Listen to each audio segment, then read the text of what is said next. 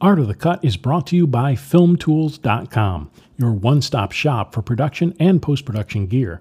Be sure to listen for an exclusive site-wide offer later in the show. Hello, and welcome to the Art of the Cut podcast. I'm Steve Hullfish. I'm a feature film editor and discuss the art and craft of film editing with my colleagues in film and TV. Today I'm speaking with Emmy and Eddie-nominated documentary editor Inbal Lessner, ACE. Her work includes the documentaries Brave Miss World, CNN's series of decade-defining documentaries on the 70s, 80s, 90s, and aughts, Mothers in the Middle, and Can We All Just Get Along, for which she was nominated for an Ace Eddie. In addition to her documentary work, she was an additional editor on Natalie Portman's directorial debut, A Tale of Love and Darkness. Today, we're discussing her work on the Starz Network's documentary series Seduced, Inside the NXIVM Cult, for which she worked as an executive producer, editor, and writer. Tell me a little bit about the project and your involvement, because you, unlike many editors, have a lot of other titles on this production, including executive producer and writer. I've talked to a lot of documentary people that say documentary editors should always get a writing credit. I think they should. Yeah. Tell me a little bit about that, how you came to be so intimately involved in this project and on so many levels. Well, I work first and foremost as an editor. That's how I made my career and made a living ever since I was in high school, really. Most projects I start as an editor and then receive other credits according to what other, responsibilities I take on. With Cecilia Peck, my producing partner on this, we had done a feature documentary called Brave Miss World that I think is still on Netflix for a few more days. Back in 2014, it came out, and that's a project I also started with the idea that I'll be an editor, but then ended up being a producer. And so we have been looking for another project to do together and have started a couple that didn't quite make it out there. And she came up to me with the idea for a project about NXIVM because she had met these women who recently came out of being in this cult.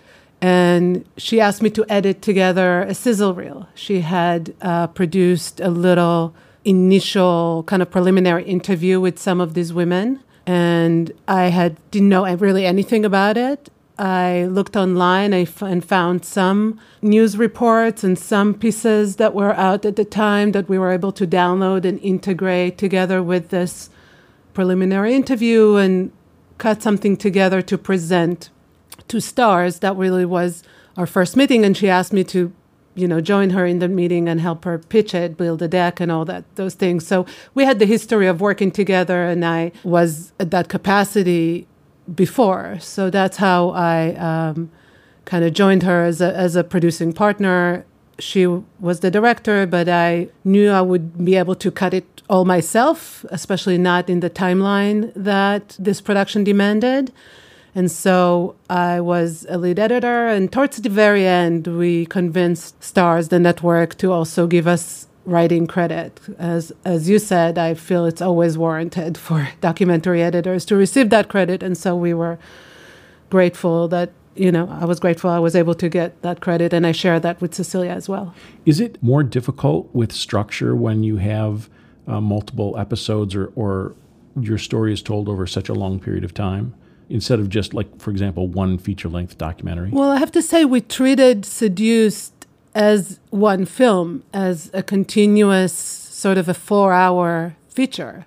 For TV, we had to build previously ons and sort of teasers, cliffhangers for the end of the episodes. And every episode has an organizing principle, like a main theme that runs through it. But I think it really is a 4-hour journey. So we didn't treat it that much differently than we would a one-off kind of continuous feature piece. It becomes complicated when you have, a large team to manage and everybody's in charge of a piece of that puzzle.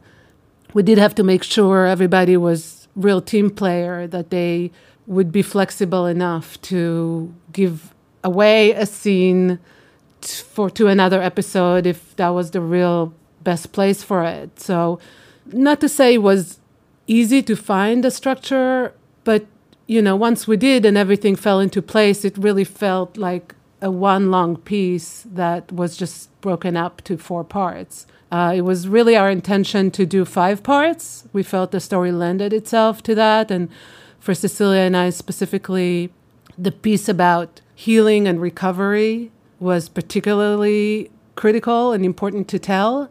And so we didn't want to, do away with it and just end with the conviction of Keith Raniere at the trial. And we really wanted to follow these women and see how they put their lives back together, both India Oxenberg and the other characters, how they able to recover and find their voice again and speak out and perhaps affect the change moving forward. That, for us, that piece of healing and recovery was the idea for the 5th episode. And we had to fight the network a little bit for that. And I think the compromise was to make a supersized 4th episode. So the 4th episode runs 80 minutes long, and it does have all the pieces we were hoping to kind of get into it. When you were doing that writing and that structuring, is that something that you found that you needed to do that like on a wall or in writing, or was that something that you discovered actually in a timeline of an editing system?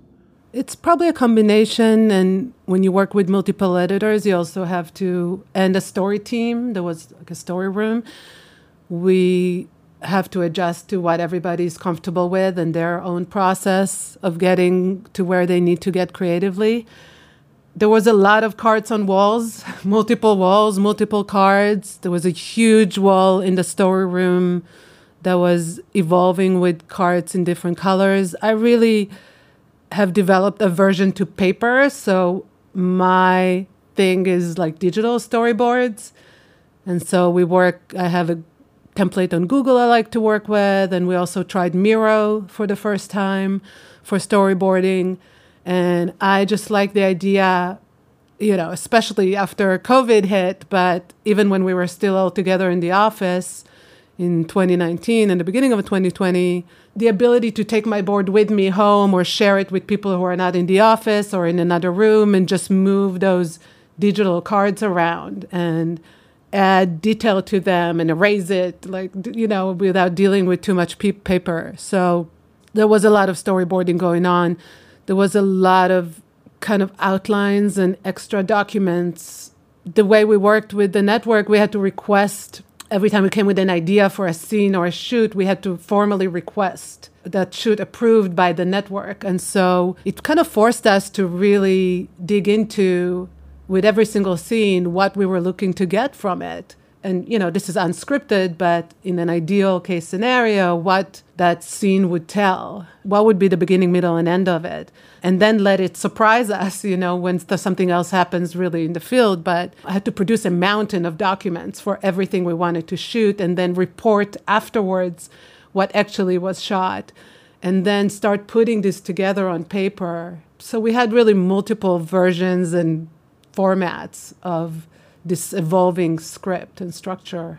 Interesting.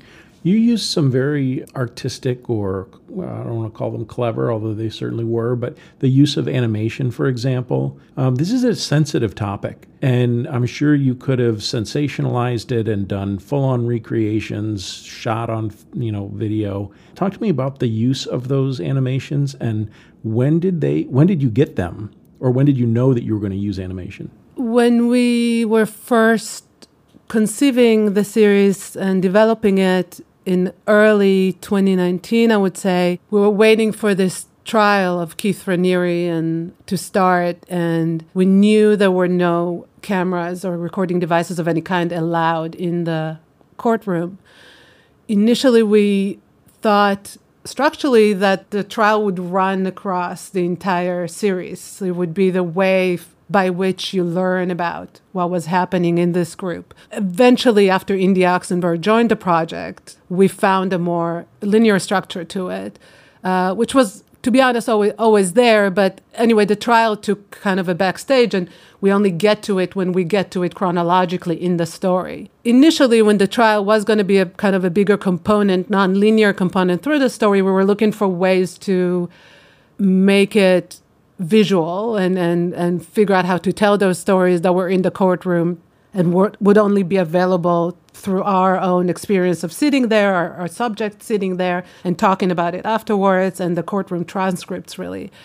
And we started looking into different types of visualizations and animation ideas.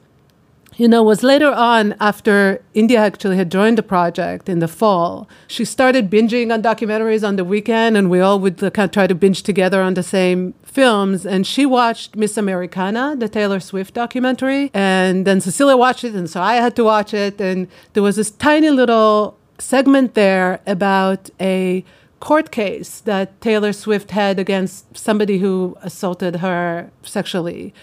And it was really a short thing, and it was just a few illustrations, but they were done so beautifully and managed to evoke so much emotion by not being too figurative. I mean, they were more suggestive. And I was just really liking the feel of it. And I contacted the producer of Miss Americana, who I've worked for before, and she connected me with Elise Kelly, this amazing artist based in Washington, D.C. But she brought on her team, and luckily stars out of the few artists we pitched were really into her artistry and voice and liked her early samples. And so we worked with her on developing what we needed. And, as we started working with her, we wanted so much of it. We realized this could really help bring to life not just the scenes that we didn't have visuals for because cameras were not rolling or we didn't have enough access to photos, but because it was an emotional milestone that needed to, be told in the most evocative way possible. And animation is expensive and it takes a long time to produce. It takes a lot of people, and we definitely did not budget. We're not approved to spend that much money. But, make a long story short, luckily Stars saw the vision, understood our need, and they were supportive enough that we were able to get some illustrations, meaning not non-animated, but at least found a way to make them moving. We called it disboiling texture. So if you see, there are some scenes which are really just told with, 2D paintings that are not moving, not animated, but they have this boiling animated texture that makes them feel like you're moving. And we just added in the avid very slight movements in and out or across to make it feel, more alive. And then some sequences are fully animated, and those are really special. And, we knew there were some core moments that we definitely warranted that treatment. The branding scene was certainly the first one where we knew this was for sure had to be done, and this was one of the first tests that Elise did with us. It was a real collaborative process to find the right tone, the right colors, the right imagery so it doesn't feel exploitative even when they're all naked. It couldn't feel like pornographic. It had to feel like the emotion of being in that very traumatic situation. So it had to feel like shreds of memory kind of infused with all the trauma and give you kind of a sneak peek into those memories. If you follow just the animated portions from episode 1 through episode 4, you'll see that they get the color palette, the clarity of them, the detail. It gets darker, it gets less cohesive. The tone shifts gradually towards the kind of most, abusive, horrific scenes in episode 3, and then kind of comes again into clarity as she walks out of the courtroom as India walks out of the courtroom in the final animated scene of episode 4. There was a lot of thoughts put into it, and sometimes Cecilia and I would lie on the floor and contour ourselves and try to take photos of ourselves just to simulate what body position should be illustrated in the certain animation, so we can convey to Elise how we saw those things. It was really a fun part of the process, and I wish we could have more of it, but I think we ended up with just enough. Is that something, you were mentioning photographing yourself, is that something that you tried to edit together to send them to the illustrator? I think we did it once. With Elise, we didn't have to over-explain just because she's so intuitive, and some of the ideas she came up with, There's a scene towards the end of episode 2 where Alison Mack pitches this idea of the secret sorority to India Oxenberg. And they're like crouching behind this table with a coffee machine. And she came up with this idea of Alison showing India what this secret sorority is about and how you could push against your fears to really reach your full potential. And she made this like tiny version of India running back and forth between their hands into this like idealistic state. It's just, you can hardly explain it in words, but what she did visually was really the essence of what that pitch felt like. And it helps understand how anybody could even say yes to this crazy master-slave group. I mean, I think editorially, it was really the biggest challenge is to help you understand this very strange world, which took me personally months to really grasp and get even a clear-eyed picture of all these different classes and courses and the web of programs and companies and sub-companies. And, how do you then boil that down? India's first 5 years in the group, how do you boil that down to 90 minutes to really show the kind of gradual indoctrination that made her get to the point where she would say yes to being in a master slave program? Yeah, and I was really touched by India's mom talking about the guilt that she felt because she kind of feels like she got her into it in a way. I mean, she certainly didn't mean to have it go where it did, but that was some really powerful stuff. Yes. I think the mother-daughter story for us is, if not the A story, definitely a strong B story, and the kind of story both Cecilia and I are very interested in. I come from a family of 3 daughters, 3 girls. I have my own 2 daughters. The dynamic between mothers and daughters is something that I find fascinating. I've done a few projects that kind of touch on that and explore that. And I think that the relationship between them with all the ups and downs and how NXIVM really intentionally drew them apart, this whole idea of this whole tactic of family alienation is really manifests itself very strongly in that India and Catherine story.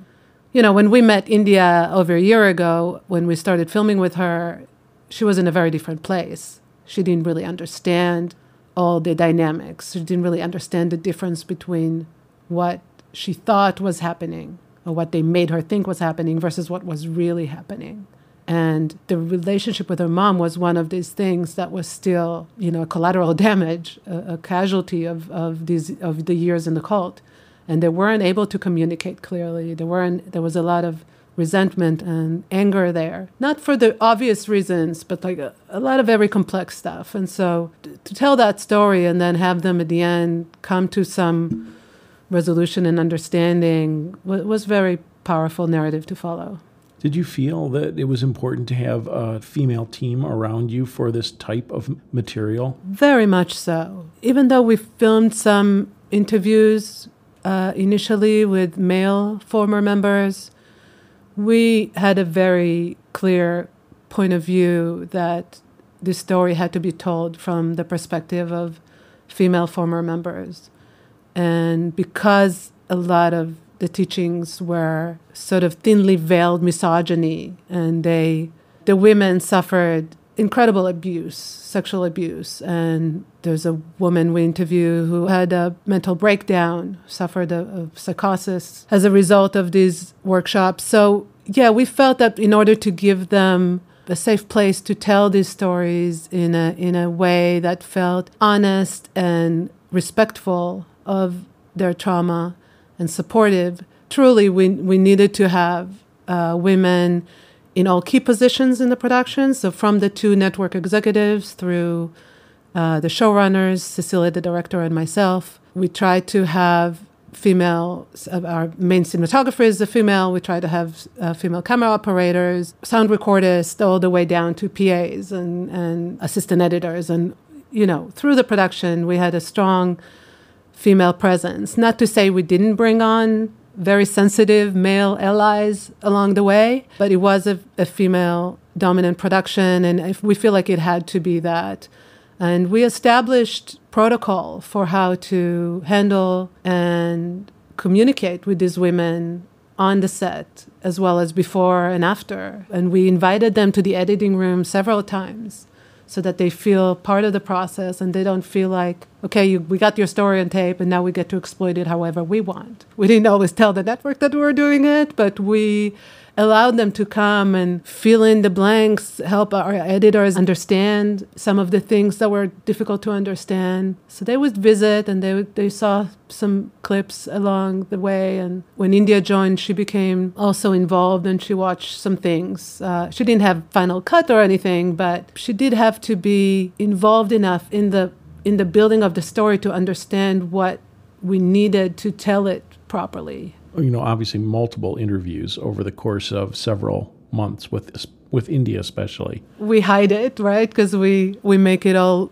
the same setup. But yes, there were multiple days of interviews. And, there were some incredible, beautiful, heart-wrenching stories that she told the first day. But there was also a lot more clarity that we gained from living with this and cutting this and developing the story in the edit room, and things she realized, she remembered later, things that she didn't quite understand or process or remember the first day that she was able to. So some of these things come out in verite scenes, in her meetings with experts, in just talking on her own out when she goes back and confronts the places where all these traumatic things happened, and some of it comes out in sit-down interviews. We'll be back in a moment with more of my interview with Inbal Lessner. Today's episode of the Art of the Cut podcast is brought to you by FilmTools.com. Since 1996, FilmTools has been Hollywood's one-stop shop for all things production and post.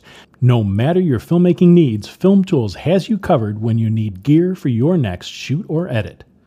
This week, FilmTools is offering Art of the Cut listeners 10% off thousands of products when shopping on FilmTools.com. All you have to do is enter code AOTC10 at checkout. That's AOTC10 at checkout to get 10% off your purchase on FilmTools.com. So whether you need a G-Tech hard drive or an Aries Sky panel, make sure to head over to FilmTools.com and check out with discount code AOTC10 to get 10% off your next equipment purchase. And now back to my interview with Inbal Lessner. I've worked on some documentaries early that everything was shot before I started editing. And since then I've worked on documentaries where I was able to get more material during the edit. Can you speak to the value of being able to get more material as you're editing and seeing, I need this connective tissue, I need this explained? Yeah, it was critical for this story because there was so much to unpack and so many directions and threads we could have gone and did go and had to then give up and abandon or really distill in order to stay on this main track. We didn't have 8 or 10 or 20 hours. We really had to be self-disciplined on how concisely we had to tell this very complicated story. And the ability to see what works, what doesn't, cut something together and brainstorm together with your story team. Great to shoot this person now moving out, or this person now having a confrontation or discussion about this aspect that we haven't fully developed. Yes, it was incredible to be able to keep filming. And I think stars, initially thought we could have the whole thing done.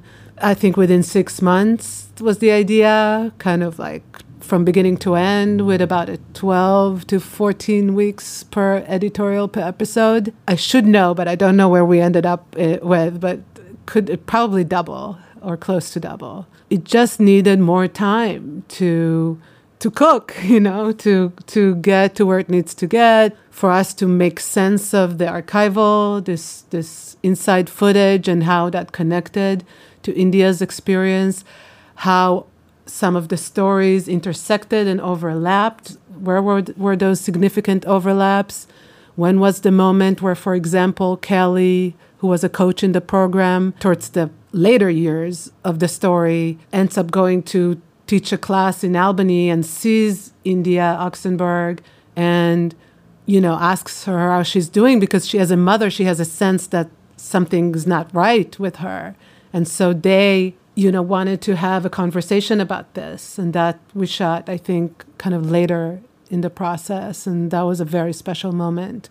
So there were several things. Definitely the final scene where they all go, or one of the final scenes where all these women kind of team up and go to speak to law students in episode 4 to talk about the need for coercive control legislation and how they find their own voice and speak together and how impactful that can be for future lawmakers and for our understanding of the need for such legislation. So, some of these later scenes that we were able to capture are really extraordinary, and they feel like you earn it because this was not shot in over 1 or 2 weeks, but because you have the benefit of the 6 months or 9 months of shooting, and there was a real process of understanding that India went through, that these other women also came to understand things about their journey and their experience because they have sat in that courtroom and because they had time to process,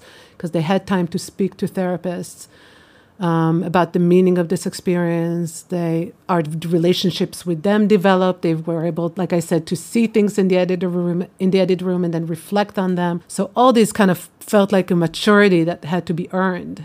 Talk to me about organizational principles. You said you edited in Avid, I believe? Yes. There's just a ton of material. You've got all of this archival material that came from the cult itself that you guys found. There's all the interviews you did.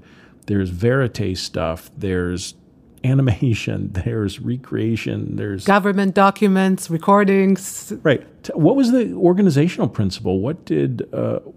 How did you find stuff when you had a story to tell?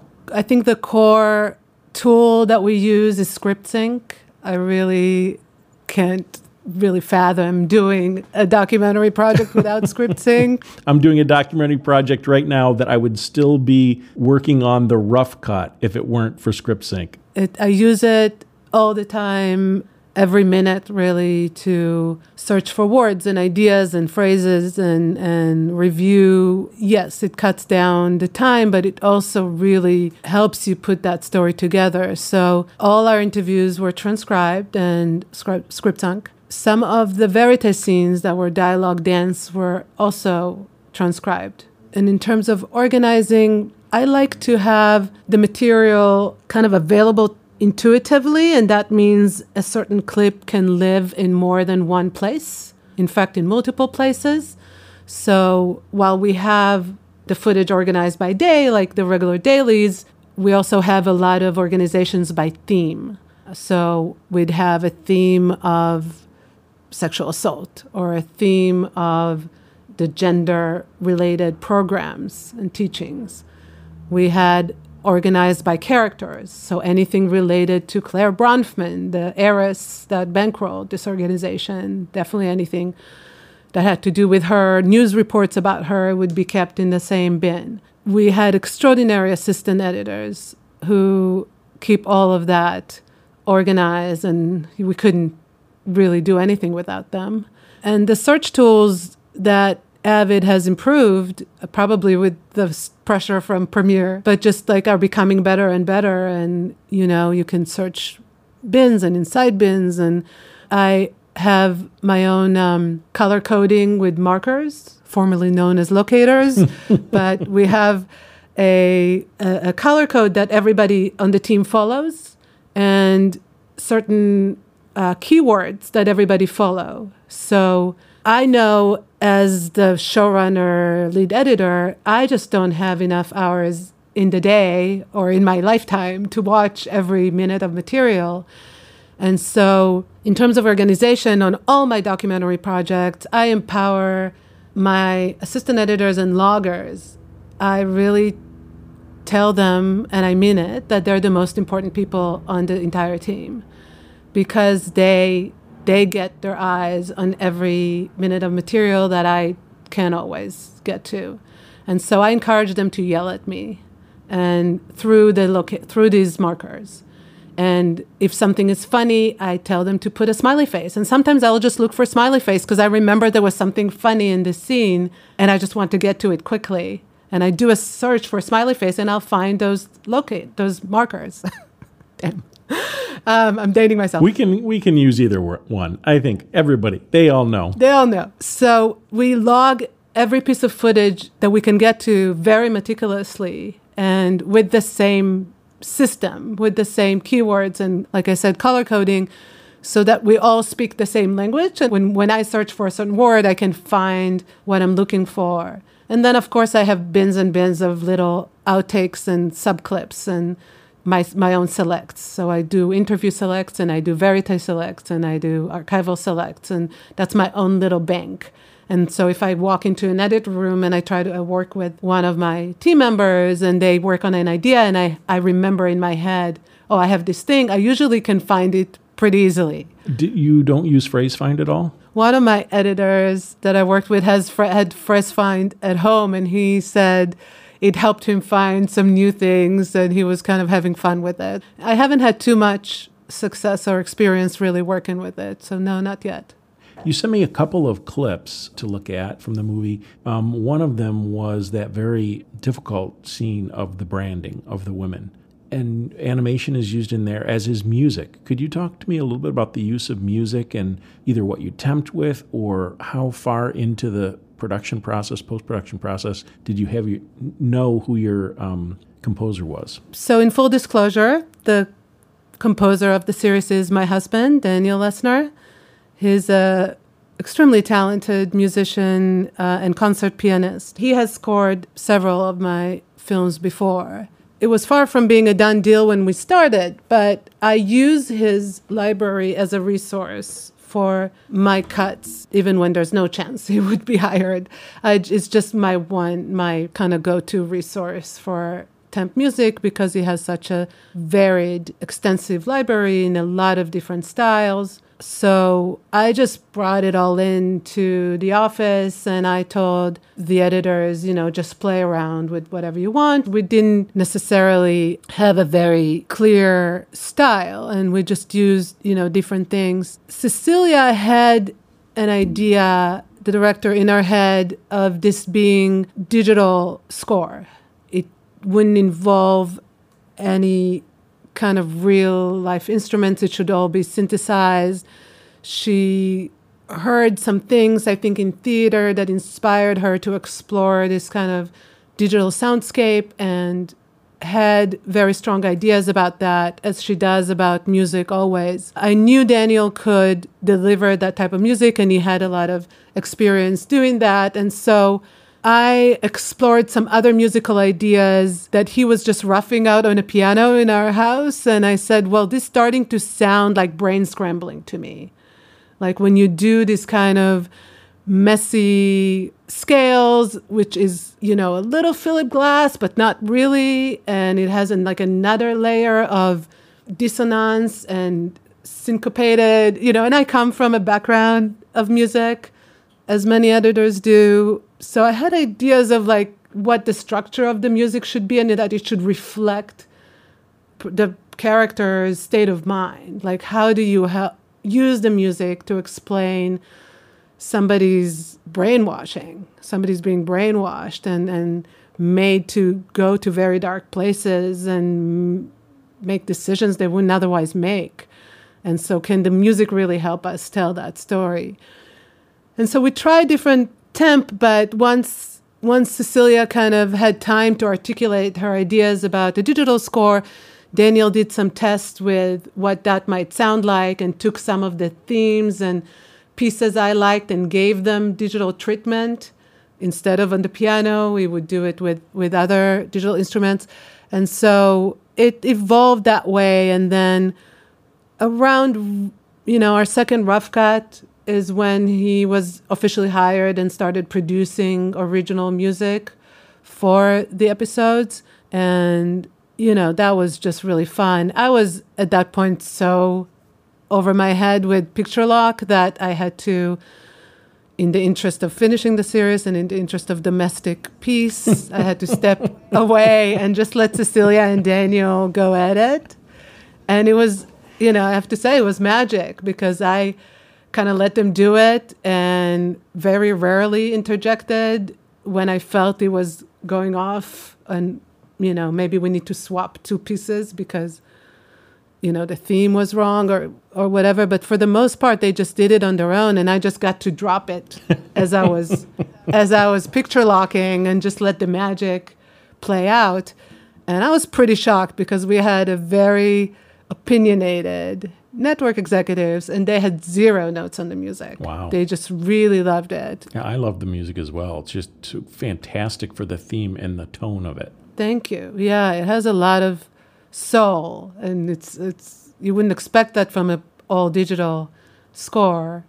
And luckily that was the decision before quarantine, but we wouldn't be able to produce anything else really once we were all quarantined. So, I think the choice of an all digital score worked in our favor in terms of just finishing it on time. And I love how it develops. There's repeating themes. There's, like I said, the brainwashing theme, and there's different storylines that get different musical themes. And at the end, it all builds back to that one sort of overture almost that you hear in the final end credits. And yeah, I think it's super cool. One of the uses of music is not score. And I wanted to talk to you a little bit about that. It's a section that you'd called the Moonlight Arrests. And you use a piece of Keith, I think it's Keith, right, playing piano. And you don't know that it's not score. You hear this piano come up underneath, and then you realize somebody's actually playing the piano. Talk to me about that choice. It's a lot of people's favorite scene in the whole series. I think so brilliant, and I can take very little credit for it. It's really a special product of amazing teamwork. Our senior story producer, Tara Anais, had this idea of intercut these arrests with these women making statements, professing their devotion and love for Keith Raniere. And those are all statements you've heard earlier in the series, in episode 1 mostly. And we come back to those same clips. We replay those same clips in this new context. And the juxtaposition is really cool. And so we had an editor kind of putting it together very roughly when that episode was still like 2.5 hours. I mean, it was just a beast of a lot of content and narrative and information that we had to get through. At some point, our editor, Gillian McCarthy, who's really brilliant, inherited that section, and she found this piece of Keith Raniere in the insider footage playing Moonlight Sonata on the piano. And Keith was touted not only as the smartest man in the world and a scientist and, a genius, but also as a concert pianist. And it's kind of funny how little piano you have to know to impress the hell out of people. So it was like one of these pieces that you can play fairly well, like after, a year or so of learning piano.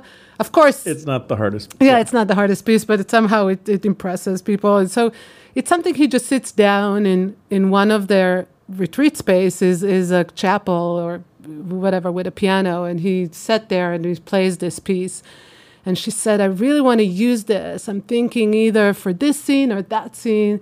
And we looked at it together, and I told her, definitely this arrest montage. Let's do something about that. And she said, okay, go away. And so I leave the editing room, and I come back at the end of the day or the next day, and she put this together, and it was just brilliant. It feels like the Godfather montage of everybody being arrested as they're falling on their sword for him, and he's playing this piece. And as you say, it starts as a score, but then you realize it's really him playing. And at the end, he kind of flubs the end of it. He can't even finish it properly. And he goes, oh, well, it's like, okay. And you realize, I just ruined the lives of all these people. They're all going to be in prison for a long time. And I'm a psychopath, and I don't really give an F about it. So yeah, it's a really interesting kind of marriage of ideas that resulted in a fantastic scene. But it's so interesting that you would say, put it with the arrests. It's not arrest music, I don't think of it as arrest music. But as you pointed out, and I had that in my notes, it's brilliantly edited in that here are all these people, as you said, falling on their swords, and they obviously back-timed it. It wasn't just luck that it ended up with him messing up the notes on the piano and then going, oh, well, too bad. At the perfect time of all these women, their lives being ruined. Stunning. The first time she put it together, it was maybe almost twice as long, and we had to shrink it. We're like, okay, this is brilliant, but let's bring it together. And I think that final kind of distillation of it really made it pop. There's another really interesting juxtaposition that I love that you kind of hinted at, which is in the scene that you called the India tapes, which was really the trial itself, and India kind of getting over Keith, going, hey, I saw him in the trial and he seemed small. Then it cuts to, there's a neuromuscular trauma specialist, and it's intercut with the trial, right? Or does it just come out of the trial? It comes out of the trial, sort of in the middle of the trial, before the conclusion of the trial. India, who's been on the witness list, so she's basically on standby to take the stand and testify against Keith Raniere. She has to kind of deal with that tension, with that anticipation and anxiety and nightmares, and as she's hearing about the trial unfolding, and she's not supposed to know too much about what's happening in the courtroom. She just knows that she's on standby. Cecilia's true gift of empathy and connection with her subjects is what allows to capture such an incredible scene. It's just in a tiny little room. This neuromuscular trauma specialist who's basically does this body work, this muscle body work in a tiny room in New York City. And India, who's had a difficult time responding to talk therapy because of the experience in NXIVM, was a lot of kind of pseudo talk therapy. She's been through many hours of deprogramming, but she also wanted to show and share with us that she's also used other non-typical or non-traditional forms of therapy. She says herself she was very privileged to have access to a lot of different forms of therapy and healing as she's trying to get out of this and heal from this terrible, terrible experience. And so one of these scenes is she allowed us to go to the specialist that she was seeing in New York City, and she pushes on certain pressure points. And at some point, she pushes on that side of India's hip where she had that brand, where she has this very physical trauma on her skin. And it was just a tiny moment in this 1 hour session, but India really breaks down. And I remember Cecilia called me because I was not on that shoot. I was on many of them, but on that one I was back in LA cutting. And she called me after this happened and she said, we have to use this. This was an amazing moment. I don't even know if it was captured properly on camera. We're there for an hour, but there's this one moment towards the end. Please find it and see what we can do with it. And so we had this scene that we tried to use in different places of India having a real moment of very visceral confrontation with her trauma. We tried it in, as I said, in different places and couldn't find place for it. And we were approaching picture lock and there was really still no place for it. And I was editing in the shower, as I usually do.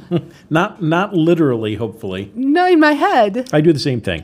Totally understand. Yeah, right? As I tell producers, you should let me go sleep because I edit in my sleep and I edit in the shower. I process those dreams in my morning shower. And that's when I know what I need to cut that day. 100%. And so as soon as I got out of the shower, probably was still in my in my towel, I texted Cecilia, I think I got the idea. And we've been trying to construct this moment for India to reckon with her guilt, which was very significant part of her process. And we've had scenes that we've had to cut where she actually talks to people she tried to recruit and ask for their forgiveness. And we didn't have access to women who she recruited into DOS. There was a lot of pieces of audio that she told us, both in interview and in therapy and in different places where she talks about this immense guilt of looking herself and confronting the things she did and thinking she was a monster. And how was she capable of doing some of the things they made her do? And can she live with herself?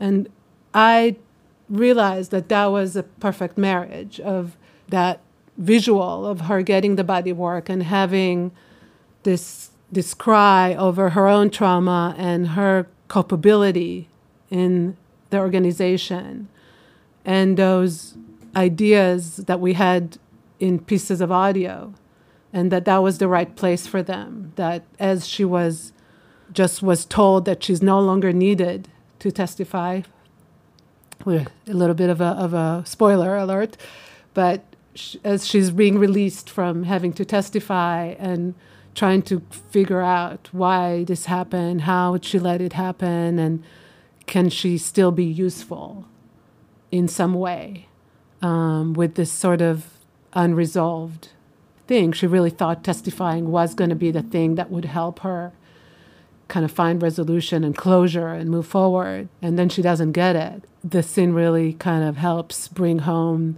the pain, the confusion, the unresolved feelings. And then later she figures out what to do with that.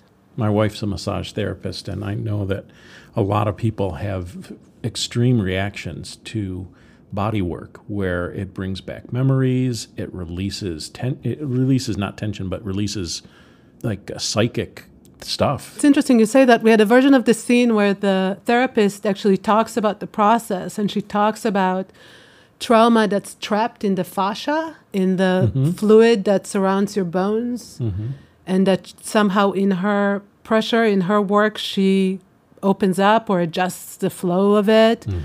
I had some experience with craniosacral many, many years ago, therapy that has something to do with adjustment of the fascia fluid. Ultimately, we didn't need her to say anything. So we cut that dialogue out and we just let the images and India's thoughts carry that scene. Yeah, that was just beautiful and wonderful. Inbal, thank you so much for letting us in on your process. It's really a fascinating documentary. Very hard for me, and probably for you, I would think, to watch. Let me end with one last question. When you are working on something like this for so long, how do you deal with the darkness of it or the difficulty of watching some of this content? Thank you for this question. I think that doesn't get asked often enough. And I'm actually a member in an organization called ADE, the Alliance of Documentary Editors.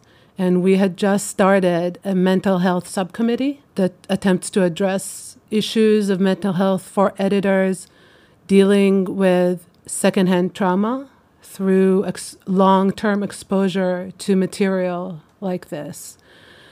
It's been how I built my career. I mean, I've done years of work on the Decade series for CNN, and they always dump those heavy topics, the tough topics, is the ones Inbal gets. I get the AIDS and the war and the terrorism and the rape and sexual assault and genocide, and that's been my career. It's not comedies, it's not sitcoms, and it does take a toll, but you learn to compartmentalize, you learn to process, like I said, in your sleep. Sometimes you do have to disengage emotionally and just really look at the story more clinically, and there might be some horrific murder and abuse and rape and death, but you kind of have to still look at it as a story with beginning, middle, and end, and with a resolution, and with tension, and with climax or conflict. I think once you distill it down to those pieces and work it out on a board, whether it's on the wall or digital, it does help you to grasp the story. And for me personally, those are the films that make it worthwhile. I mean, it's so difficult making documentaries, even when they're not on dark, difficult subject matters. It's just a difficult process, and the hours are crazy, the intensity, the creativity, the kind of toll it takes on you, on your personal life. So for me, when there's an opportunity to tell a story that is really going to touch people and hopefully teach them something, change their way they view a certain person or subject matter, give them newfound empathy. I've seen the effects that this important work can have. Brave Miss World has a website that has now 10 million visitors. It's the number one Google search result when people are looking to share their rape story. So it has become like an international central hub and a collection of testimonials by rape survivors and family members. You can see when you tell an important story and you put your heart and soul into it and you feel the weight of the responsibility to give it justice, to do it justice, that it can really impact people. And the more entertaining and palatable you can make it, the more people get to have that experience of interacting with your story. And so I think we really accomplished that with Seduced, to have a story that's fun. Perhaps it's not always easy, but it's interesting and thrilling to watch. And it's still very effective. And we've now started a website for that film, for the series, and already has been getting a lot of emails and letters from comments from people who are recognizing this dynamics of coercion in their own lives, in their political system. A lot of people have been drawing parallels to our political situation in this country. They're seeing it in their workplace, in their romantic relationships, in perhaps groups that they didn't know or they didn't recognize as cults, but now they're realizing there was dangerous coercive dynamics. So it's incredibly rewarding to make work that has that impact. I see that as a responsibility, and I'm happy to take the brunt of the exposure to that material. On that note, Inbal, thank you so much for your time and for your expertise and for sharing that with the many editors that listen in. Thank you. Thank you so much. That's it for Out of the Cut this week. Thanks for listening. Also, check out ProVideoCoalition.com for nearly 300 interviews with the world's top editors. Or read the book Art of the Cut, Conversations with Film and TV Editors for a topic-driven, curated experience.